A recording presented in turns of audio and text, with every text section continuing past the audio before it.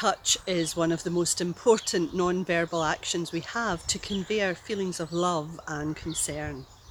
Even in this politically correct age that we live in, sometimes when words are inadequate to fully express how we feel, we reach out and touch. Over this past year, this has been an action that we've been asked to refrain from, yet it is still something we instinctively want to do. I think this is probably one of the hardest things many have had to deal with, not being able to reach out and touch, especially when someone is in the midst of pain and grief. We might not have the words, but the fact that we can hold a hand or put a comforting arm around someone reminds them that they are not alone, that someone cares. And although the woman in the story we've just heard wanted to reach out and touch Jesus' clothes, believing that she would be healed, the reality was that Jesus reached out to touch her in her pain, and in doing so he not only showed her that someone cared, he made her whole. The woman's story is set in the middle of a story of another event. Jesus had been asked by a man called Jairus to come and put his hands on his dying daughter so that she might live. And as Jesus accompanies him to his home, their journey is interrupted by a woman in need. Now, these intertwined stories tell us something very important about Jesus, because through these stories we see just how wide Christ's love and compassion are. Through them we can see that all are equal in his sight. You see, Jairus was an important synagogue ruler, a prominent member of society, while the woman would be considered a nobody, so much so that she's not even named. And yet Jesus helped both of them. Jairus had enjoyed 12 years of family life. He was the acceptable face of religion and society. The unnamed woman, on the other hand, had suffered 12 years of isolation, a total absence of human touch. Because her condition meant that, according to the law, she was ritually unclean. She wouldn't be allowed to be part of the religious community, and she wouldn't be allowed to be part of the social community, because any who came into contact with her would be seen to be contaminated by her. Anything she touched would be considered unclean, and if anyone touched what she had touched, they would have been seen to be defiled. As a synagogue ruler, Jairus was no doubt wealthy, but his wealth couldn't save his daughter. The woman was now penniless. She'd given the doctors all her money, but they couldn't cure her. But here's what they had in common. Both of them were in need, and both of them came to Jesus to answer their needs. And it wouldn't have been easy for either of them to do so. After all, Jairus was a member of the religious authorities who were in conflict with Jesus, while the woman knew that she shouldn't have been mixing with people because the law stated that even if someone brushed against her, they would become ritually unclean. Jairus and the unnamed woman, opposites in many ways, the religious elite and the religious outcast, who meet at the feet of Jesus. One coming publicly, one coming secretly. The woman's plan was simple: work her way towards Jesus and furtively touch his cloak, then turn and slip away into the crowd. All seemed to be going to plan, but then Jesus turned and she found herself challenged. Both knew something had happened.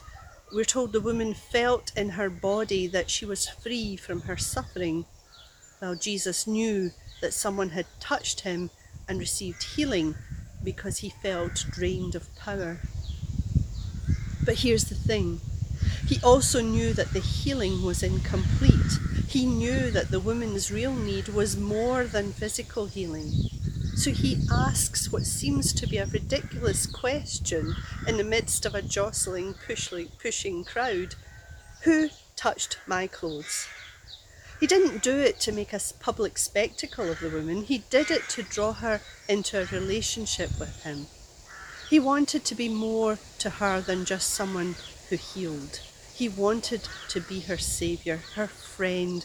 He wanted her to know that it was her faith that made her whole, not the touching of his cloak. He knew that she needed words of assurance, loving words, words that would bring her back into her community, words that would bring her back into a relationship with her God. By the time he had finished speaking to her, she experienced something more than physical healing. She experienced healing for her soul as well as for her body.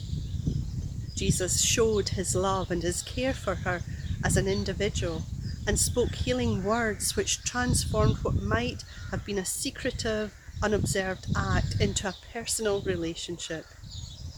He called her daughter, and in doing so reminded her and those around her that she was a child of God, a person of worth.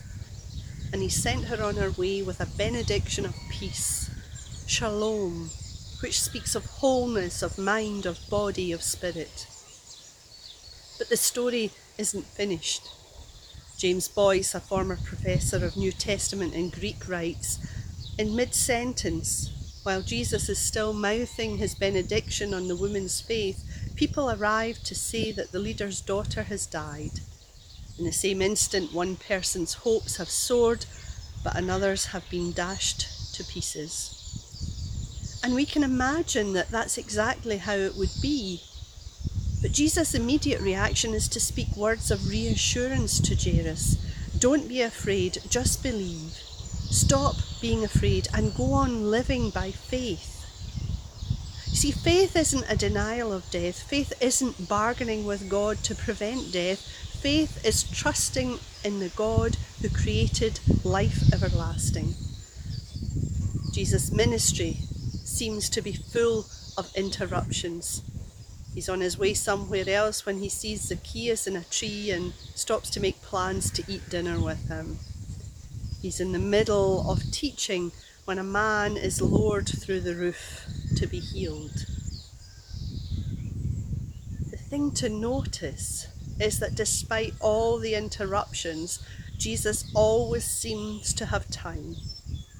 And you and I can rest assured that Jesus would stop in his tracks for each of us.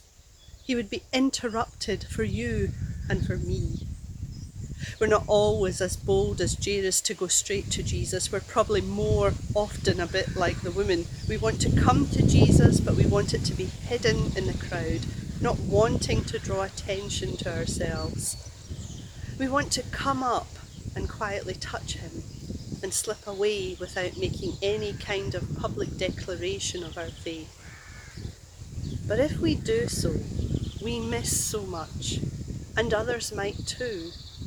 Because I suggest that it's only by paying attention to what Jesus is doing in each other's lives and learning to share our stories of what God has done for us, that they can be used by him to build up one another's faith in him. Just as Jairus saw what happened in the unnamed woman's life, and so he didn't listen to those who brought the news of his daughter's death, who said, "Why bother the teacher anymore?" Rather, he listened to Jesus, who said, "Stop being afraid and go on living by faith." And that's all we have to do in our need. We need only enough faith to come to him. We may come hesitantly, we may come trembling with fear, but when we come and reach out to him, he's never too busy to listen to our needs. He's never too busy to speak the words that will make us whole. He's never too busy to declare us to be children of God.